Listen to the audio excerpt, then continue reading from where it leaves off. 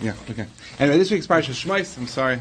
And the Parshas Shmos, Torah tells us that Moshe Rabbeinu shows them a Kadosh Baruch Hu to take Klal Yisrael out of Mitzrayim, to lead them from Mitzrayim through Yitzias Mitzrayim to get the Torah and to go into Eretz Yisrael. The Torah starts off with the Klal Yisrael suffering in Mitzrayim. They were enslaved in Mitzrayim. And the Kadosh Baruch Hu tells Moshe Rabbeinu, who was in Midian, go to tell Parai, the king of Mitzrayim, and tell him he should let my people go, right? Let the Jews go, leave Mitzrayim. And if Moshe Rabbeinu refuses, it takes about 7 days, Kadosh Baruch Hu gets angry at him, it's what Torah says, and then he agrees to go. But in the very beginning of the conversation, Kadosh Baruch Hu tells Moshe Rabbeinu, he says, "V'shamu l'kailecha." You're going to go to Mitzrayim. You're going to tell them that Hashem appeared to you, and the time of the Gula has come, time of the redemption has come, and they're going to listen.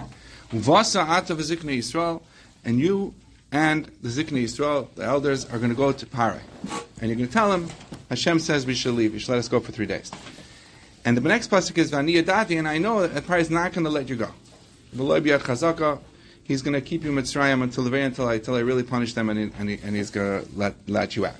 So it's a very interesting set of two psukim, because the pasuk says, HaKadosh Baruch Hu said, they're going to listen to you and you're going to come with the Zikanim to Parai.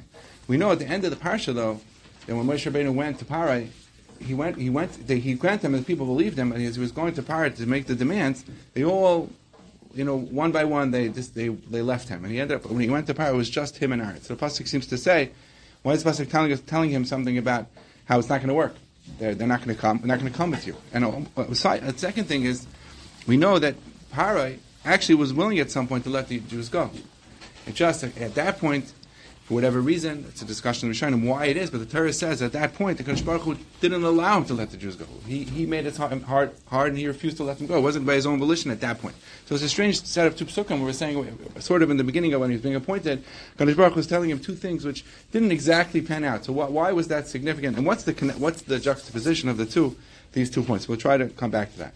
And also, at the end of the parsha, when after Moshe goes to Parai and he says, let them go, and Parai comes back and says, they're not working hard enough, and therefore they have all these ideas of freedom, so make life much harder for them.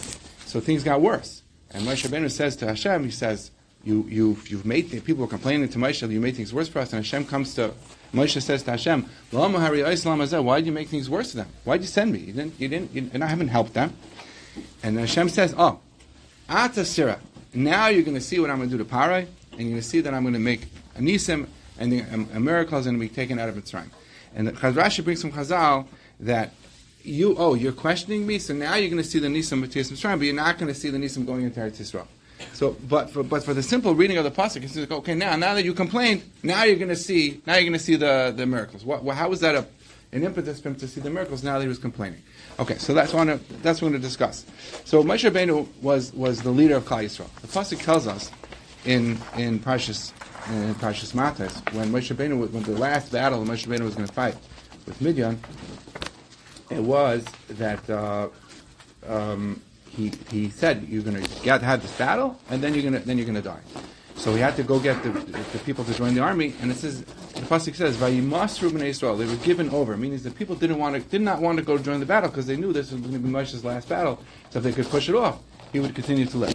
And Rashi brings from Chazal that you see how precious the leaders of Klal Yisrael are to the people, because while he was alive, the Torah is full of stories where they were giving Moshe Rabbeinu a very hard time. But now that he's going to die, they didn't want him to die. So it's a question. How do you see from there that they're so precious? Because if the whole time they're giving him a hard time, doesn't seem to be proof that they were chaver to them. So the answer would seem to be that a leader, Moshe Rabbeinu, we know he was a king. He had the status of a king of Klal Yisrael at the time, and he was also, we know, the Torah says he was an Anav Mikolad. He was the most humble of people. How do you drive those 2 points? Is that he was an Anav, meaning Moshe Rabbeinu understood that it wasn't about him. He understood everything he had came from Hashem. He was appointed. It was his job. It was his role. It was something that he was supposed to do and he could do. So Moshe Rabbeinu understood that his role was not about himself. He was the leader of the people, but he was for the people. He was the people's leader. It wasn't about him. It was about the people. He was completely selfless in that regard. And therefore, perhaps we can understand that Rashi in Parshas Shmos, that why is it proof that he was so precious to them that they gave him a hard time while he was alive, because since they felt so close to him and they realized that he was just about them, and he was them, so if you give yourself a hard time, it wasn't like he was separate from them. But now that he was dying, they were sad. He was leaving them. So it was all part of the same feeling of closeness that they had to him, that Moshe Rabbeinu's dedication and selflessness to them. And if that's the case, we can understand. Perhaps we can answer these questions that we're saying on the parsha. We said, why was it important to tell Moshe Rabbeinu right away, as when the leader of Klal Yisrael, that the Zakanim are going to go with you? And we know, in fact, that they dripped away slowly. They didn't even come. The answer is because that Moshe Rabbeinu, Hashem was telling him, you're the leader of Klal Yisrael. You're going to go. You're going to get out of this kingdom. They're going to come with you. But you know what? It's going to end up being just you. You're going to be the one, because it's all about you. You are about them. Even if they don't come with you, it's still you're doing it for them. You're still going, and if that's what your role is, to be for them, even when they're not assisting you. Just like we say in Parshas Shmos, they're going to give you a very hard time. It's a selfless thing of Moshe Rabbeinu representing the people, the embodiment of Klal Yisrael.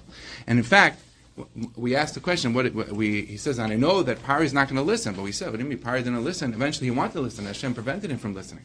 So the pasuk tells us in Parshas Shmos that we're going to talk about the story. That Kadosh Baruch Hu toyed with Mitzrayim, and he punished them. What was the toying with Mitzrayim? So I wanted people to explain. The toying with Mitzrayim was because at that point, that Kadosh Baruch Hu didn't even give them the ability to do tshuva. Didn't even give them the ability to let the Jews go. So what was the point of that? So we'll use the Rambam's explanation. The point is that a person can do so many terrible things that Kadosh Baruch Hu prevents from them the ability to fix it. It takes away the ability from them to do tshuva. You could become so bad. So when they were being punished at that point, it wasn't even about punishing them for them. It was punishing them to show everybody that you have to realize, you have to be careful for future generations, for Klal Yisrael, for everybody in the world, to know that you could just do so much bad that you could lose the ability to fix it. So that's the salalti. So we're saying, so that's perhaps the juxtaposition of these two psukim. Kadosh Baruch Hu was telling Moshe, you're going to be the leader. The Zakanim are going to come with you, and we know they're not even going to come with you. They're not going to come with you because it's really you're just doing it for them. It's all about them, but you're doing it. It's not about yourself. And the same thing is true what happened with Pari. Pari is losing. It says he's not going to send you out. We know why didn't he send you out? Because Kadosh Baruch Hu took away his bechira. But he took away his bechira because the point was not about him. It was about others. The same way that your leadership is not about you. It's about others. So too, Pari losing his ability to do tshuva, losing his ability to correct himself, and do the right thing, was also not about him anymore when he was punished. It was about others. Now, but we asked at the end of the parsha, why was it Moshe Rabbeinu started, complaining to Hashem, and he said, "You're hurting the people. You're making things worse by making me go to Pari."